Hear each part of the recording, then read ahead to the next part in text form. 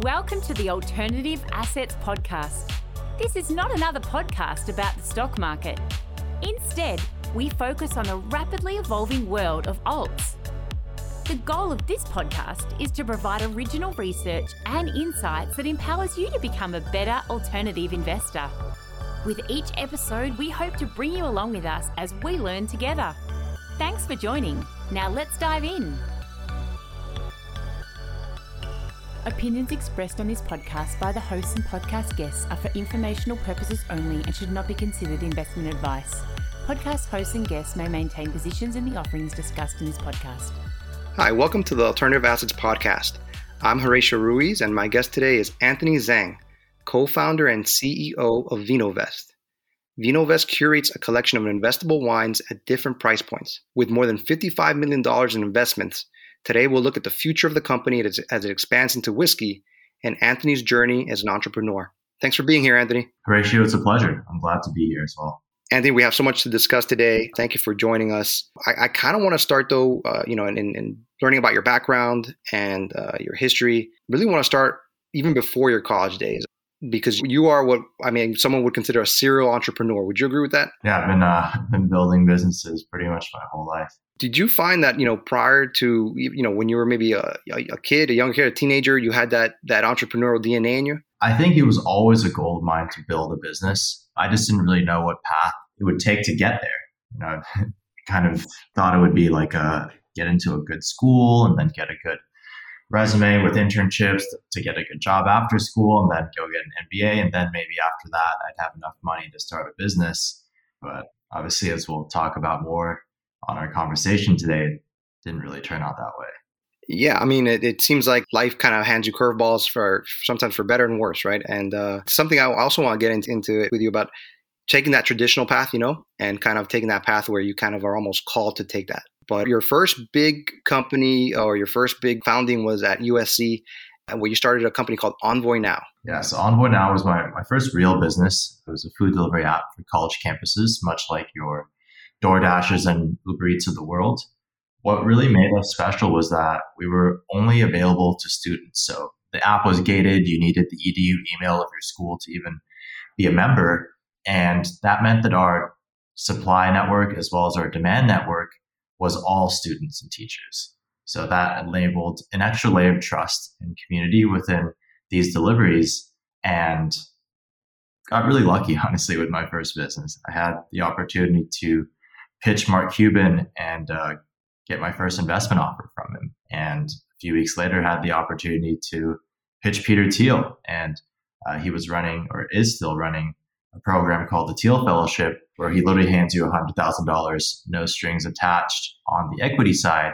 But the only stipulation is that you can't be in school. So with kind of the blessing of these two folks who I looked up to and respected my whole life, was able to have the freedom to be able to drop out of college and really take my first business seriously and put everything I had into it. I know that you pitched Mark Burnett and Mark Cuban, right? At a Shark Tank type of show? Yeah, he was actually at our school for a guest speaker series. But to your point, Mark Burnett was there and he's the executive producer of the show. So it was an impromptu live recorded version of Shark Tank. And I read somewhere that he offered to, at that point, when you pitched him Envoy Now, he pitched you $100,000 for a 5% share. So he gave you a $2 million valuation right there and then. Yeah, then he took it back, and it was a 10% share. So that was the deal that we ended with. But either way, having a business that's worth in the seven figures to a 19-year-old, that was like the biggest number I could have thought of. I was like, someone thinks my business is worth $1 million. It was such a crazy moment for me to realize that what I was building, which was just really a side hustle, was actually worth something.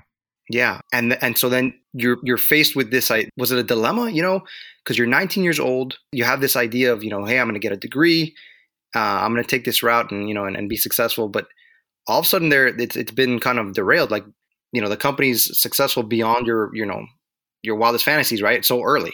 Was that a tough decision or something that you're like, this is something I have to go for? It was absolutely something I had to go for, because the opportunity cost of not taking that chance was just something that I don't think I could have stomached. I was very fortunate to be able to meet a lot of entrepreneurs who were maybe a year or two older than me that had also made that decision, and talking with them, and their parents talking with my parents, and all of that kind of helped us make a decision that college is always going to be there for you. Your credits can be paused and your degree will still be there, but this opportunity will not if you don't take it. Absolutely. I was kind of curious, like if you had a student, or you're in a position where younger people come to you for advice, is it something where you're almost always going to tell them, go for it, or is it something that you just got to weigh each situation individually? Definitely individually. Like you mentioned, I do get a lot of folks who are either some in high school even, but most in college, that are thinking about dropping out and thinking about running their own business and pursuing their dreams early. And I think my number one piece of advice is that, are you able to still stay in school and do what you want to do? If not, do you have the means to support yourself if you wanted to take a semester off? A lot of people can get sucked into the romance or the glamour of being like a startup CEO, right? That's something that a lot of people look up to, but the reality is that most of us are going to fail. And even those of us who are successful see a lot of failure. And I think that is something that you need to become more comfortable with before you make such a big decision. Some good advice there. Never an easy answer, right? But at some point you have to weigh the practical with what could be. Could you describe to me, at its peak, where you were at with Envoy now? Like how many people were working for you, or who you're working with, and how far along did you get, where you would say that the company was thriving? Yeah, so we built that business over the course of almost 4 years. Right before we got acquired, we were in 22 markets nationwide.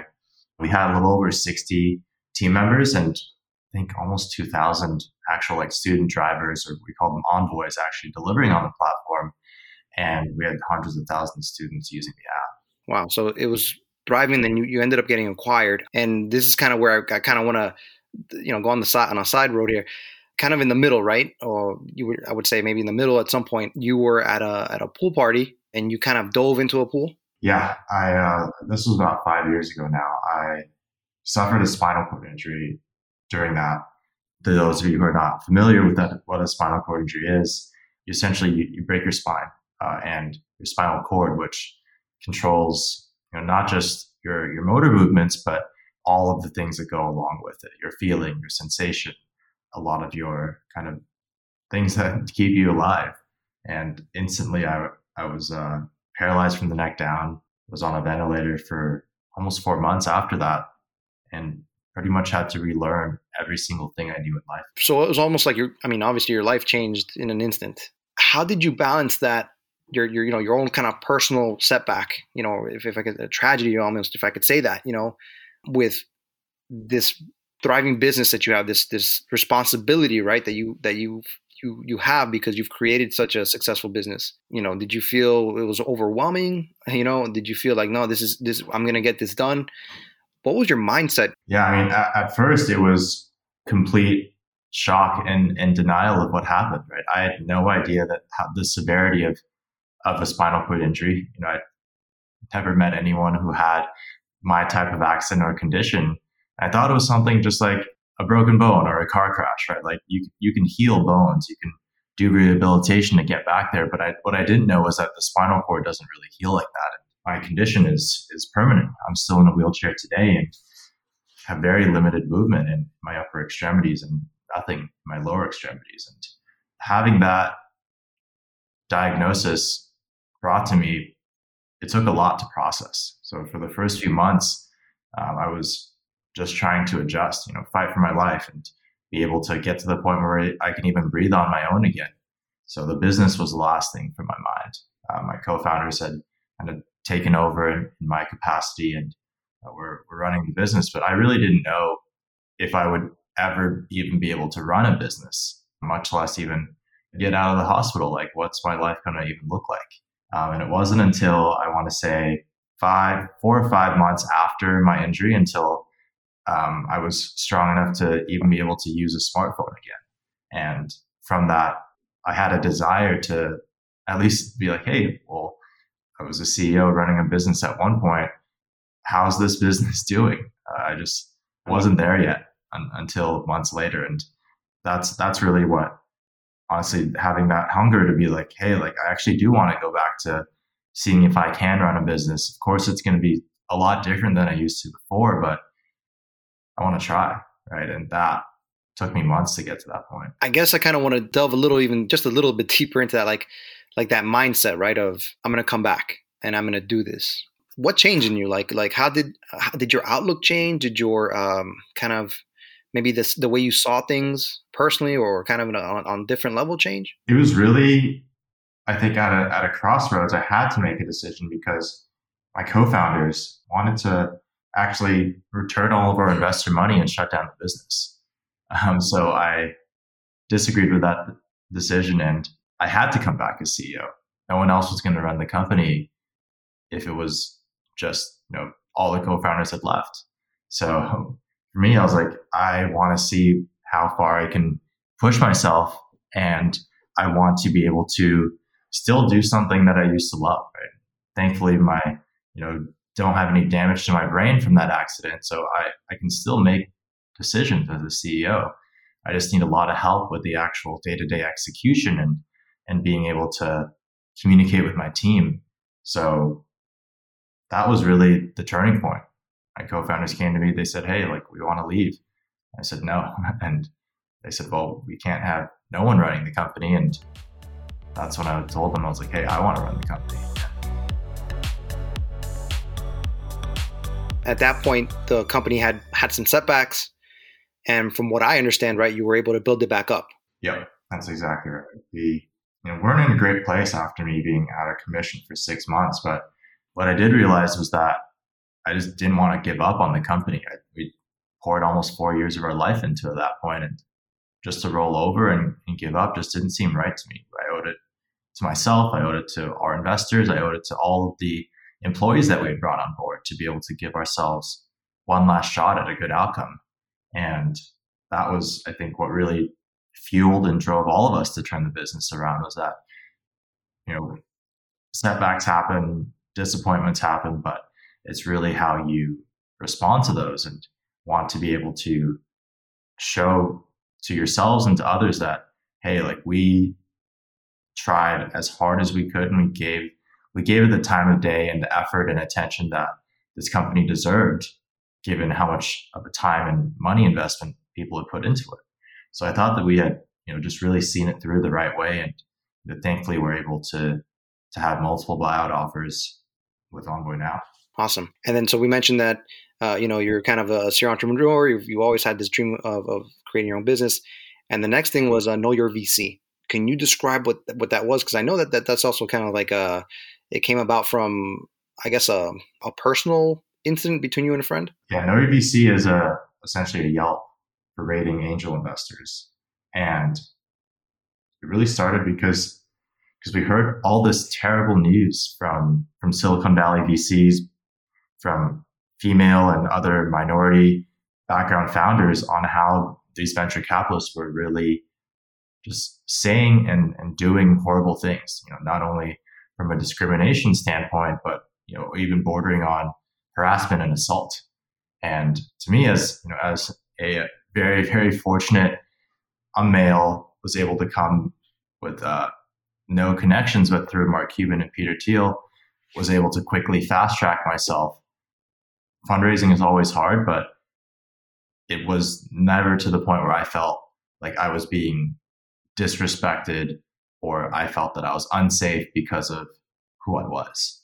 And that just really made me feel so strongly that there needed to be more transparency in this space, where a lot of the deals are done behind closed doors, right? Saw a lot of parallels between what was going on in Silicon Valley and how the whole Harvey Weinstein scandal broke down. And we just thought there needed to be a website where people could share their honest opinions and encounters. And that's how Know Your VC came to life. In reading about that, I never would have thought that you could, in essence, kind of hold some, I guess, pretty wealthy angel investors, right? Hold them accountable almost. And in some ways, it's almost go back 3-4 years. It would be kind of unheard of, right? Absolutely. I mean, we really wanted to do something that hadn't really been done before. So you have that company, but then that also gets acquired, correct? Mm-hmm. And so then it kind of brings us into VinoVest, which is kind of like your baby. I know you're a co-founder. How did you come across this idea of wine as an investment? And kind of what was your background with wine? Was it something that you were already had a deep knowledge of, or something that you kind of have picked up along the way? With VinoVest, I had really no experience with investing in wine. However, what I did know was that there was value with these old wines, these rare wines, because I'd grown up in Beijing and Hong Kong. From a cultural standpoint, wine, especially wine from France, from key regions like Bordeaux and Burgundy, were just a huge part of society, right? You want to go to a family friend's house, or you're looking to do a business dinner, right? The gift that you bring to them at these dinners or these events really does reflect your level of respect for them. And that's when I knew these wines really had something more than just getting older and changing taste and flavor.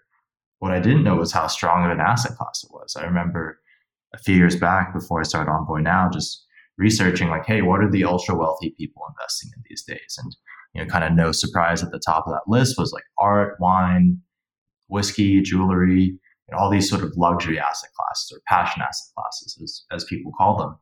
And I was like, hey, I've always been interested in wine. I'm no expert, but it sounds like a really fun way to be able to dive into a potential passion while also making some money on the side. And after I'd spent a few weeks just researching the space and talking to folks that were a lot more experienced, that had been collecting for years, maybe even decades, I realized why wine investing is thought of as such an exclusive or sort of behind closed door things. Is that there's so many barriers to entry, right? From storage to the right knowledge of which wines are investable versus not, and then the access, right? A lot of these wines are not available publicly. You need to know someone who knows someone to be able to get your hands on the bottle, even if you can afford it. And all those problems, it stems back to, I think, just giving everybody a fair chance, making things knowledge accessible. That was the same problem I tried to solve with Know Your VC in a very different space. But at the core of it, VinoVest existed, and I wanted it to exist because we wanted to bring more accessibility into this really exclusive, elite, closed off asset class like fine wine. What was that like? I know you mentioned previously fundraising and how that's almost like a constant. How do you go about fundraising for a company that's going to start offering these investments in some of the most expensive, one of the most expensive asset classes? How do you go about acquiring all these great wines from all these different regions across the world? Yeah, so for VinoVest, all of it was just from my own experiences at first, right? I didn't have room to store wines in my apartment here in Los Angeles, so I reached out and found professional storage facilities all around the world next to key wine growing regions. I didn't really know what to pick for wines, so my co-founder and I, we designed an algorithm and we put that onto the wine market data and back tested it. We didn't know. Now that we're like, all right, the algorithm can tell us which wines to buy, we didn't have access to those wines, right? We didn't know where to buy them and how to buy them. And that's when a little bit of luck came into play. My next door neighbors in the apartment complex, their daughter and son-in-law are both master sommeliers. For those of you who don't know what a master somm is, it's essentially the highest level certification that you can obtain in the wine industry. There's less than 300 people ever who have even obtained that level of title. So these folks were wine industry experts, veterans, like they are very much so ingrained with the top of the top. And after I told them about my concept for VinoVest, they were excited. And having that industry buy-in was key for us when it came to sourcing these wines, especially as a new company. I got to go back. We talk a lot about, hard work, skill, and all that you need all that. But then, to have the son and daughter, right? Yep. Of your next door neighbors being these people that there's less than 300 of in the world, right? That's a pretty cool thing to happen to you, Yeah. What are the odds, right? So especially in a business like wine investing, it's not like any Silicon Valley entrepreneur has this sort of chance encounter. So definitely consider myself very lucky. So let's talk about what you've built up so far. You have wines from all around the world. Let's talk about it from on your side, right? What are the offerings? What are you looking to constantly kind of like acquire? Does that change over time? And like you said, you have all these different regions. Do you have contacts in different parts of the world? That's exactly how it is. Even though VinoVest is based in LA, we've got our contacts and our infrastructure all around the world. So if our wine is bought in Napa, we're storing it in the Napa warehouse. If the wine is bought in Bordeaux, we're storing it in the Bordeaux warehouse, and vice versa. So we want to, by default, keep the wine as close to where it's produced and stored as possible. That minimizes any sort of risk around the storage of the wine, and it also helps us from a environmental as well as a cost saving basis. Definitely. And you mentioned also your algorithm that you developed with your co-founder. Does that get constantly tweaked or changed? Is that kind of how you get the recommendations for the investors? Yeah, so we do. We want to be able to always update our algorithm according to new movements in the market, according to new things that we learn that can potentially help our strategy. So it's something that we're constantly tweaking to be able to have better returns for our investors. So now going on the investor side, let's say someone's looking to sign up with VinoVest. They have three options, correct? They have where they invest $1,000, they invest $5,000, or they can invest $50,000 or more if they want. Is that right? So you can invest any amount between $1,000 and up. What those plans are, we have plans at the 10K, 50K, and 250K level. They bring additional benefits, reduced fees, additional experiences, and then also a different level of service. Right? The entry level starter plan is fully automated. You're working with a robo-advisor. We're making all the decisions for you. But when you start to get into those higher plans, you get a dedicated portfolio manager. And if you want to be able to source something special and have a little bit more control over your investing experience, that's where we tend to see more investors gravitate toward. And you actually, the investors, when they go into those different levels, they actually own a whole bottle, right? The bottles of wine themselves. They don't own a fraction of the bottles. They don't own a share of the bottles. They own the bottles themselves. Exactly. So this is a pure investment into the wine bottle, the wine case. You're not sharing with anybody. You own it. You can actually even drink it if you wanted to. It's real and it's all yours. Also, what I saw on there is you have different also risk tolerances, right? So a potential investor will answer the questionnaire and they'll be asked a risk preference and then they'll put in a certain amount. What are the differences in wines? If you can tell us, like, let's say I'm a conservative investor and I want to put in into the $5,000 fund. What's the difference in the type of wines in a conservative portfolio for $5,000 as opposed to a risky one, I guess, for $5,000? Yeah, great question. So just like stocks and bonds, traditional investments, it's your equivalent of like a blue chip wine. These would be wines that are maybe from Bordeaux or Burgundy or a very established wine region. The price increases are very steady, low volatility, and very predictable. And on the other hand, if you want to go more speculative or risky, there are your equivalent of emerging market wines, right? These are maybe newer winemakers or newer wine regions or newer wines from an established winery that offer a little bit more upside, but with more risk.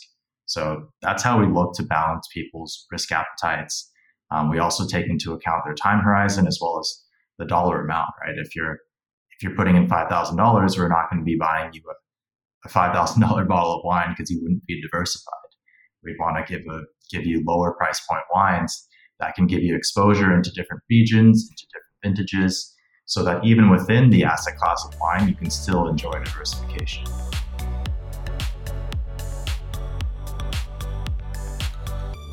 So let's say I have this fund, it's at $5,000 and I check back, let's say 6 months later, and I find that a couple of my bottles have appreciated, I don't know, by a couple $100s.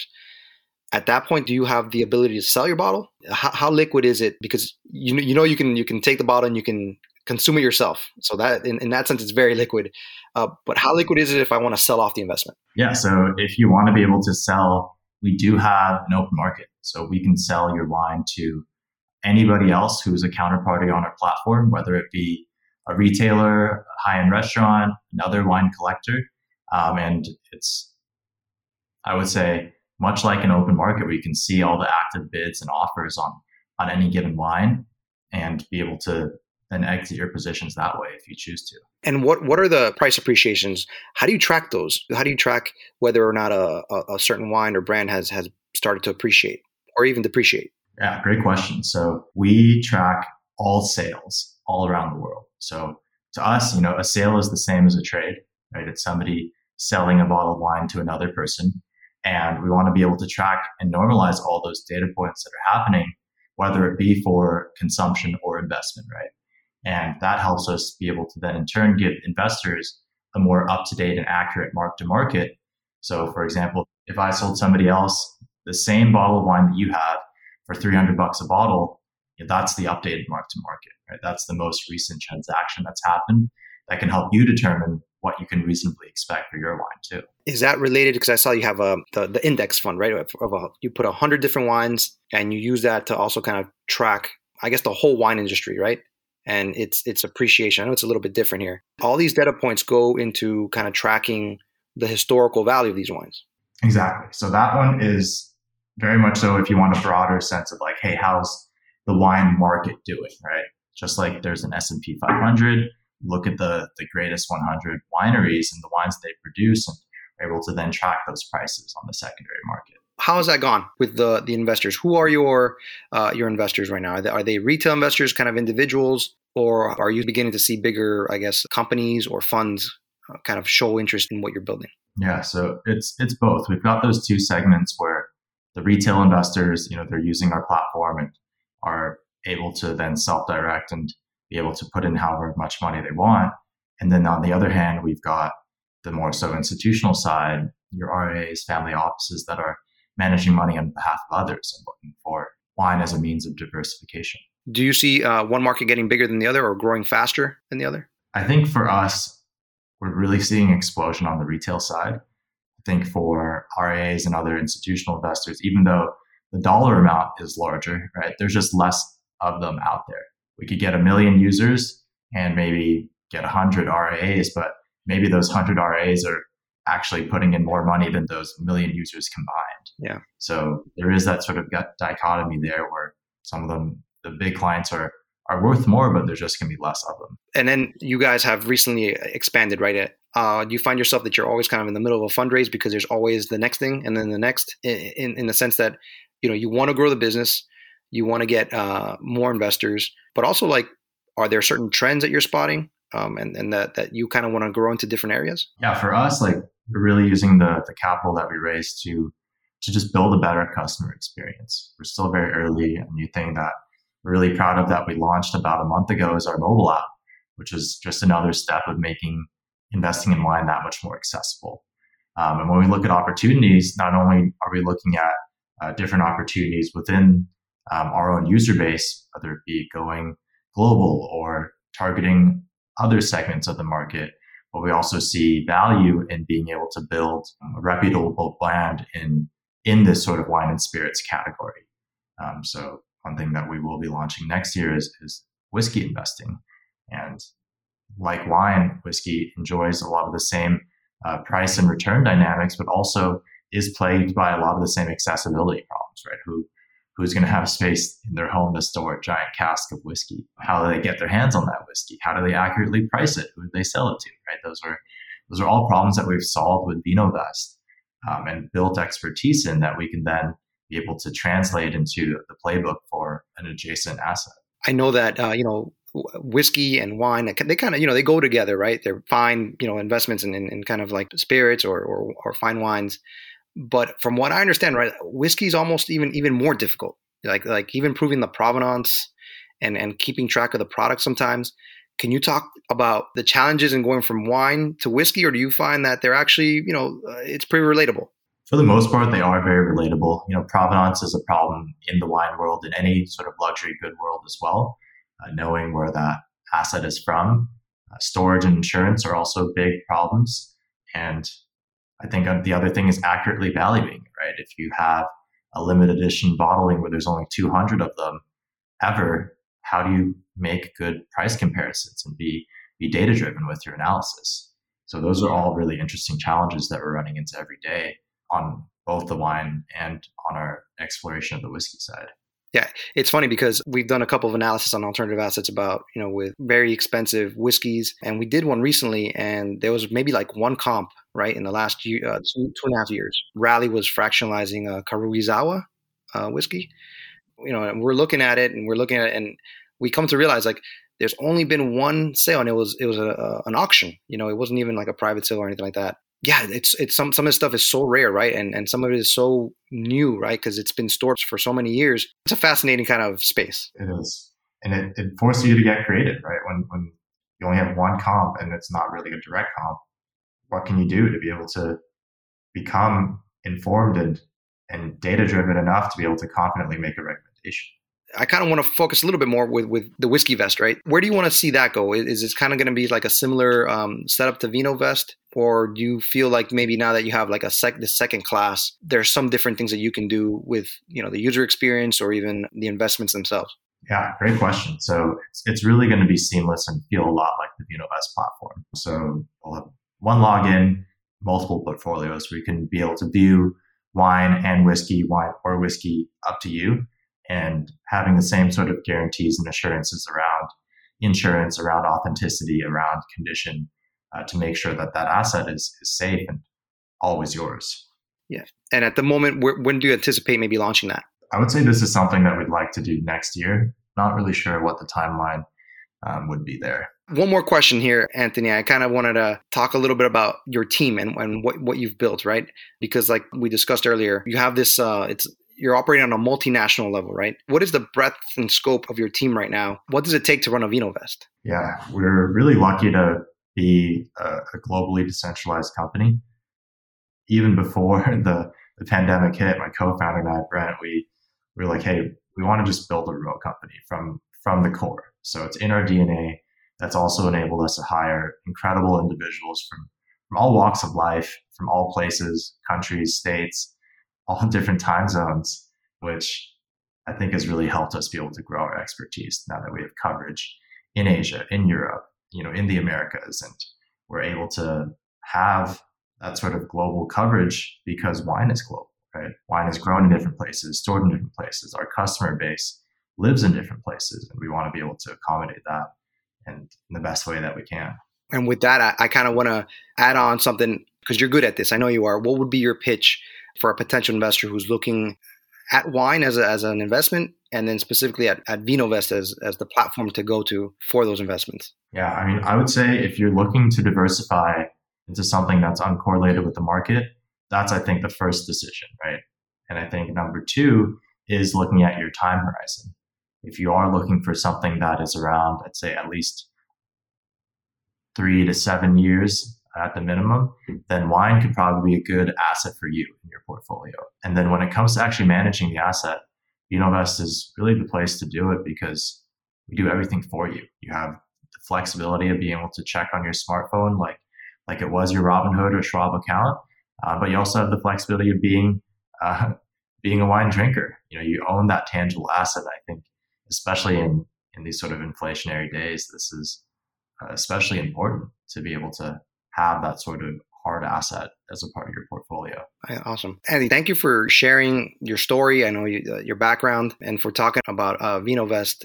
Really incredible. When I first heard about your company and you, I was like, oh, this is really cool. And then maybe a couple weeks later, I come to find out more about, kind of some of the adversity that you faced. And I was like, wow, okay, there's another layer there. So I just want to thank you for sharing that. It speaks volumes about, I guess, the depths you would take to go and work something out and kind of not let something fail and to continue working and persevering. So thanks for sharing that.